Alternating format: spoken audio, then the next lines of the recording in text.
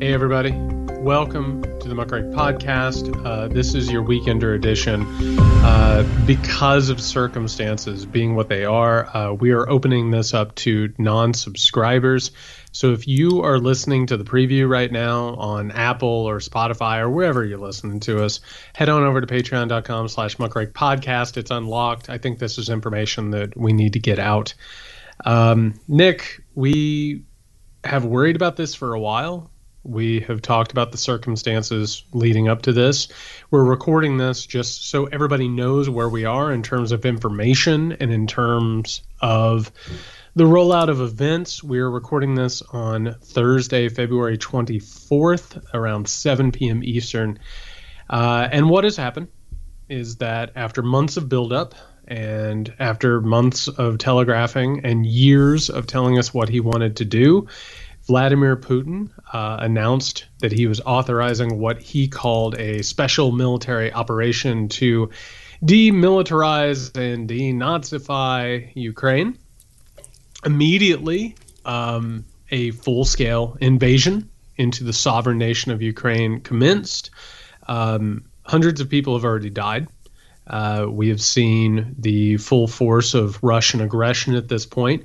Meanwhile, Vladimir Putin has announced that if any foreign nation gets involved, except for Belarus, I mean, if Belarus wants to come in and kill some people, that's fine, I guess. But if a foreign nation interferes, that they will suffer greater consequences than any in their history, obviously a threat of nuclear war. We've watched some half-hearted sanctions that we got to get into roll out. We have watched the media absolutely fail in every regard possible. And we've watched the right wing predictably fall behind Vladimir Putin. But before we get into all that, Nick, what's your initial reaction on this thing? How are you feeling? You know, I'm not a war general.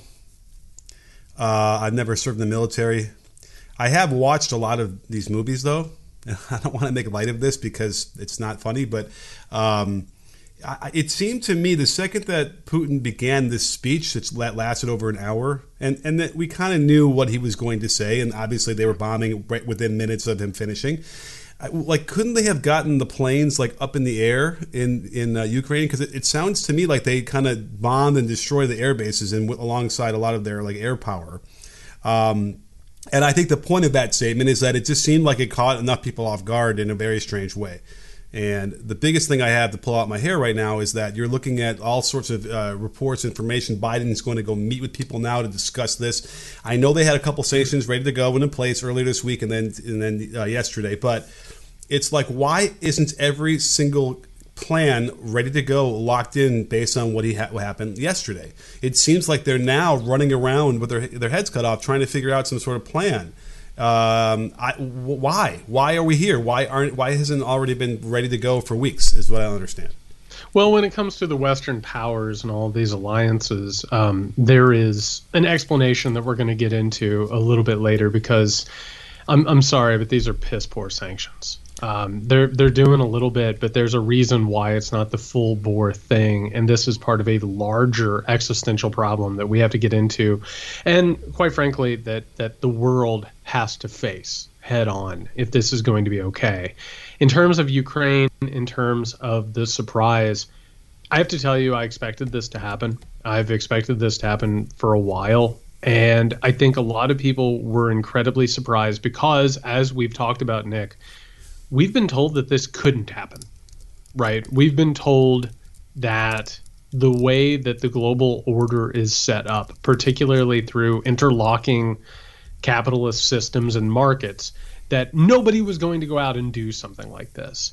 And in a way, and this is part of the problem here and part of the corruption, Vladimir Putin has just been treated sort of like, almost like a crazy uncle. You know what I mean? It's like, well, you know, he'll come into G8 and he'll say some things, and yeah, he's a dictator, but he's our dictator, and he's certainly not going to invade another country.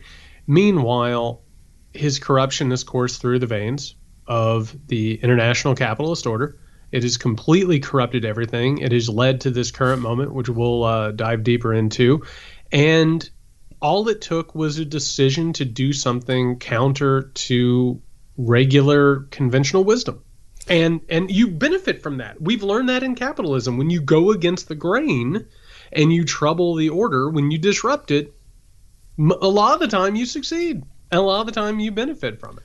Is it hard to connect the dots between people and the conventional wisdom not taking Putin seriously here and the GOP fully embracing Putin over the last 4 or 5 years? I think that's a real easy connect for. And that is a huge thing that like maybe people didn't want to make a big deal out of, is what Trump did to normalize Putin in America. And we talked about that last week. And like, you know, even these meathead Republicans wearing these T-shirts that'd rather be, you know, Russian than a Democrat. Like, these are the things that lead to this kind of stuff and this kind of thinking, even when it starts to permeate the Democrats and just regular political discussion. So, you know, we're going to end up feeling repercussions of what Trump has done. And we need to discuss, I suppose, whether it's now or later in the show, you know, why is he invading now? You know, why didn't he invade when Trump was in power? Well, I mean, part of that is because he probably expected Trump to get a second term, and he needed the poison of Trump to grow. I mean, the destabilization that led to Trump was only part of a larger theater, a larger plan that's been going on for a very long time. In terms of people not coming to the realization of what all this is about, the powerful and the wealthy, and you got to put yourself in their mindset for a moment, like, they have been served by this neoliberal global order, right? They're winners and they're losers. And the people who have won, the way that they rationalize the way that they have won and the system they have played a part in is by not paying attention to the uglier aspects of it. You know, like, there are a lot of people, and we'll talk more about this, who have benefited from authoritarianism, who have benefited from anti-democratic, despots like Vladimir Putin, and all around the world there are all kinds of people who exploit people, who take their resources. And I'm sorry, but the reason that we're talking about this right now is because it's happening in Europe. That's why we're having this conversation. We're not having conversations about how all these different countries are destabilized in the global South or in Africa. And in this case, you have a lot of people who looked the other way and pretended not to notice what was going on because the system benefited them. And as a result, everybody today who's raising their hands and saying, how could you have ever seen this? Nick, the blueprint for this, which was written by Alexander Dugin, which is Geopolitics, it's a book that he put out, which is basically a blueprint for how this works. It was published in 1997. Like, I was just learning to drive in 1997. I stand before you, a 40-year-old grown-ass man. It has been 25 years since that blueprint was published. Those of us who pay attention knew that Vladimir Putin was going to do this. And he's attempted to do this in parts and in starts and stops for years. But the people who didn't want to pay attention to it didn't pay attention to it. Or they helped and they got rich from it.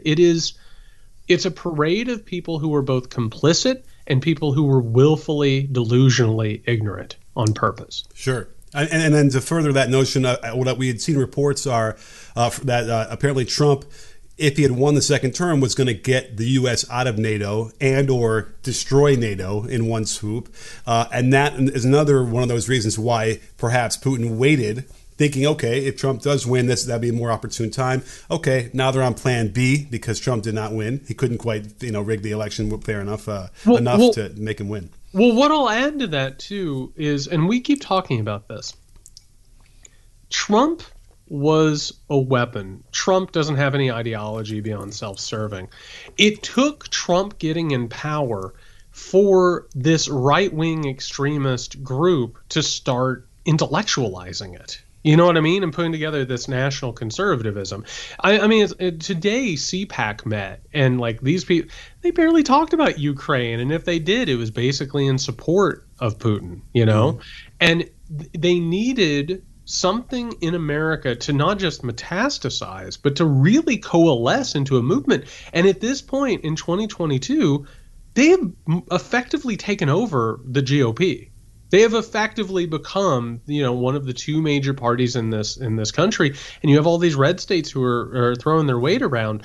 The fruit was ripe, And Vladimir Putin and the oligarchs he represents and the authoritarian movements that he represents all around the world, they're feeling themselves. And now is the opportune time for them to do it. And the poison of this corruption is so thorough that it's more or less just sort of paralyzed the world's ability to deal with this. Mm-hmm. I think, they're tapping into the strong man, right? Everybody, for a long, long time in America, the notion of, he gets things done, he kicks ass and all that stuff, that was a really, desirable trait that people wanted in their politicians. They wanted John Wayne. Yet we also wanted some version of statesman who could reach across the aisle and all those different things as well. So that's the other thing that was so dangerous about that notion, is that you can tap into that, and then it's a very, very quick line from wanting that kind of person, the John Wayne, to getting to Putin. And I don't think anybody reflected on that and thinks about how important that would be, or how important it was to not encourage that kind of imagery, and then blind nationalism to a country, to an entity that we have, that you see with some of these authoritarian countries. So, yeah, it's bad. And again, this now, you can ask me if you want, Nick, why do you hate America? Because, I'd be railing against a little bit of over patriotism, over sense of nationalistic pride, all those things. But that's what it ends up leading to. And I would argue that we need a certain amount of people, probably the majority, who want to see the country continue to do better. That's the motivation for wanting to progress and have a better country. And the second you start to get relaxed with that and stop pushing for things that are better, then that's when you start slipping into authoritarianism. Well, and there's actually two things that happen there. It's either authoritarianism or nihilism. And there is a certain thing that has happened, and I wanted to talk about this very quickly because I think that this is telling, and we're already talking about some really heavy shit. Let's just be straight up honest about that. Like, this thing is a mess, and what we're going to talk about for the rest of the show is a mess. But I want to talk very quickly about one of the reasons why people miss this thing. And for anybody who spends any amount of time online, you may have noticed a bunch of leftists and left-wing people and progressive people were like, yeah, they're going to invade Ukraine. Sure. Oh, the State Department says that an invasion is imminent. Well, where is it? Why didn't it happen today? And actually, there are a lot of people, a lot of really, really smart people, leftist, who are they were both caught like unaware, like blissfully unaware by this thing, but also they have now thrown in their lot into nihilism, where they're like, well, America's evil too, so what are you going to do? And part of what has happened here, and this is an important thing to keep in mind as we have this conversation, and based on what you just said, Nick, it's really important. I think that we do this podcast, both of us, because we do want this to get better. Because we actually do want to diagnose it, talk about what's going wrong and where we can possibly go. The left has been so mired in nihilism and so mired in defeatism that at this point they have looked at the capitalist international order and they bought the bullshit that it was always going to last forever. They're like, what's the use in even trying anything? Like, there's nothing you can do. The left will never reignite, which is bullshit, because if you actually look at world history, it's up and down, right? There are moments where you feel like nothing could possibly ever get better, and then there are moments of revolutionary change. And the left here missed out on something very obvious, which is Vladimir Putin had every reason to invade Ukraine in order to make his power more, in order to increase his profits, and in order to buck and disrupt this system. Meanwhile, you have leftists left and right who should know better. Leftists are supposed to be completely and utterly vigilant about imperialism. You know what I mean? Like, that's something that you're supposed to keep track of, and they missed it because they are so mired in nihilism that they can't believe that the world can change, and more specifically, that the world can get better. Yeah, nihilism, Donnie. And unfortunately, we're not supposed to be worried about them if you listen to the Big Lebowski, but this is the time when you have to be worried, because this is we're on the precipice here of falling into something else. I got to share with you. Did you see what Tommy Tuberville said about Putin and why he invaded Ukraine? I do a really good job of avoiding everything that Tommy Tuberville says, but I'm gonna, because this is a show, I will now ask you. I mean, listen, I'm not quoting some rando here. This is the senator from Alabama. He basically said, I'm looking for the quote right now, but basically said that, because they're starving in Russia, they have to take over Ukraine because there's bread there and things that he can feed his people. Say what? He needs more farmland if he goes into Ukraine. That's the reason. Here's what he said. He can't feed his people, quote unquote. It's a communist country. Oh, he said it's a communist country. So he can't feed his people, so they need more farmland. I think this is at CPAC. Or no, he was interviewed in local news in Alabama. That's what he said. So this is what we're dealing with here. This is a senator that this fucking party elected that represents you. If you're in the Republican Party, this is your guy. This is the guy who represents you and what you stand for. I got to tell you, first of all, that is as stupid gets. That's incredible. Oh, I know. And while we're on the subject of stupid as stupid gets, Trump's reaction to this is mind-numbingly stupid. And obvious. And I don't know, Nick, how you feel about it, but the further we get away from the Trump presidency, God, I hate saying those words. The further we get away from Trump's presidency, every time I see a quote from him, I've lost my callus. Mm-hmm. You know what I mean? Like, for 4 years, it was like, yeah, whatever dumb shit thing this guy says, obviously he's going to say it because he's, just absolutely inept and stupid. His statements on Putin are not just self-serving and self-aggrandizing. Like, this would never happen if I was in office. And meanwhile, he's like, I looked on TV and and it's always about TV because he's obsessed with TV and what he sees on there. And he's talking to it like, who's the kid on Charlie and the Chocolate Factory? Is that Tommy TV or whatever? Is that his name? Is it Tommy TV? He's basically Tommy TV, but he had the keys to the nuclear arsenal for 4 years. And he's like, oh, so many tanks, and oh, those are peacekeepers, all right, and oh, very smart, calling him a genius. Watching the right wing. Sorry, Mike TV. Mike TV. There you go. It's so astoundingly stupid. And then it contrasts, speaking of the people who reverse engineer what Trump has done and turn it into an ideology or an ethos, watching people like Tucker Carlson, who every single night is basically denying Ukraine's right to exist, is calling it a client state of the United States of America. Like, watching the idiot part of the GOP flounder with this thing as they're trying to understand why they support it, and watching the ideological apparatus of it, which understands that this is about white, patriarchal, evangelical, illiberal power, it's astounding.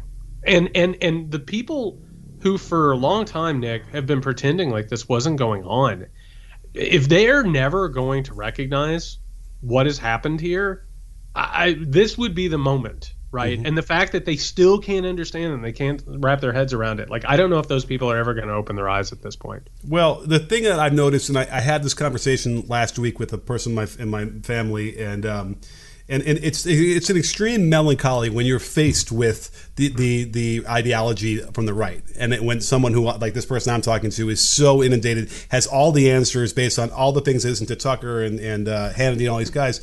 But like, here's what becomes clear: I don't think it has anything to do necessarily with what you just mentioned.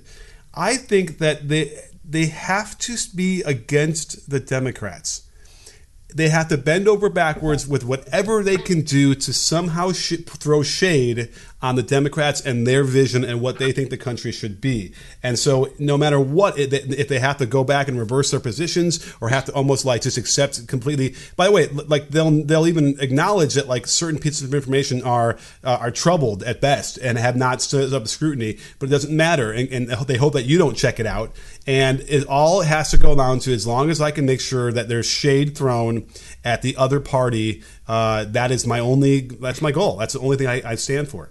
I think there are a lot of people who are like that. I think again, much like when we talk about like January 6th or what's going on in this country, it's sort of like a 7-layer cake, except for it's just disgusting and not even close to being delicious, right? Mayo and yeah. Oh, it's like you do have, and the Republican Party has always been like this. You have a very, very thin minority of the Republican Party, which is ideological, right? That actually has beliefs.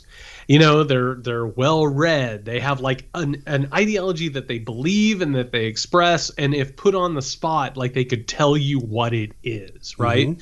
Meanwhile, that small, slim layer of Republican right-wing people, they control everybody underneath. Right. That's the only way they could ever possibly win elections. And underneath there are, I'm sorry, but Donald Trump is lucky every day of his life that he doesn't swallow his own tongue. I mean, really, that's the level of intellectual heft that we're dealing with here. And by the way, the only person who rivals him is his son, Donald Trump Jr., who today, and Donald Trump Jr., first and foremost, is a troll. That's what he is. Like, that's the only thing he's got. Like, he's such a pathetic wretch of a person that today he was like, oh, now would be a good time not to worry about pronouns. And it's like, okay, that's what you got? Like, really? Like, you're a guy who has floated the possibility of running for governor of New York, and all you can do is try and troll people? Like, you're so pathetic and sad. And meanwhile, you have a group up top. I'm sorry, but they support Vladimir Putin because they are part of the same political and ideological project. And Vladimir Putin has talked to them and has coordinated with them and has helped them financially and politically and socially. And meanwhile, underneath, you have a bunch of people who probably can't even begin to understand why they're doing what they're doing. But you're right. It's just like this weird oppositional trench warfare politics. Yeah. And it's sad because it's not like I'm much more into like math. If I could prove a point with math, I'd much rather do that. Like, you know, we have to argue about the economy or this and that, whatever. And it's like, they don't want to react to that. You know, you want to be able to say, well, look, you know, the Republicans have done more to blow up the deficit than the Democrats ever have over the last 40 years. And yet you're railing against, you know, the deficit we have now and all these things we never complained about before. But like, it's the interest. It's fascinating, again, to see the reaction when you say, you know, it's math. I'd be happy to show you if you want to see that. And they're just like, you know that Danny DeVito meme where he goes, nope, and he just shakes his head? No, have you seen that? I use it all the time. That's what it's like. It's like nope, I'm not. I can't even hear it. It doesn't make sense to me. I'm not going to acknowledge it. And it just continues to build on their layer cake in their head, filled with sour cream and mayo. Awful. And the thing about it is, and this is sad, but most people don't understand why they believe what they believe. They really don't. They really don't. They're acted upon by forces that they could never possibly understand. Like, one of the biggest things that has taken place in this country is that there has become an economic divide that is like really hard to put your finger on, but it comes down to this. There are people who are internationally wealthy. You know what I mean? Like, they have tens of millions of dollars or hundreds of millions of dollars or billions, right? And then you have a bunch of people who just have millions, you know, and like, so they might be the linoleum king of Nebraska, you know, or actually it would probably be more like Lincoln, Nebraska. You know what I mean? Like one area, they're like the main person there. Okay. And they probably have like a worth of like $6 million, $7 million. They don't know why they don't have tens of millions. They don't know why they don't have hundreds of millions. And so as a result, they feel like they're repressed, right? And that they're oppressed and someone is holding them down. And those are the people who are flying in on private jets to storm the Capitol on January 6th because they believe there's a conspiracy against them. Meanwhile, today, they woke up and immediately were like, yeah, this Vladimir Putin guy, I think he's probably on the right side of this thing. And the Ukrainian civilians who are dying, like, oh, they're on the wrong side of this thing. They don't understand that that's how they ended up on this side of the divide, right? The ideological people at the top of that bullshit layer cake, they understand it. They get it. That's why they can appeal to those people. That's why they can bring them along. Tucker Carlson knows what he's doing. Tucker Carlson is a smart person. Steve Bannon is a smart person. The people who are employed by these think tanks are incredibly smart people. Then meanwhile, these other people are like, you know, better Russian than Democrat. And they don't know why. They have no understanding of how they've reached this point in history where Cold War allegiances have completely switched and suddenly they are part of a fascistic authoritarian movement. You've been listening to our Patreon episode, but wait, the whole thing is available for free and open to anybody who wants to hear the rest of it. Just visit patreon.com/muckrakepodcast or click on the link in the description. While you're there, check out all the great content we have to offer, including live shows and deep dives into movies and how they fit into our culture and politics. See you over there.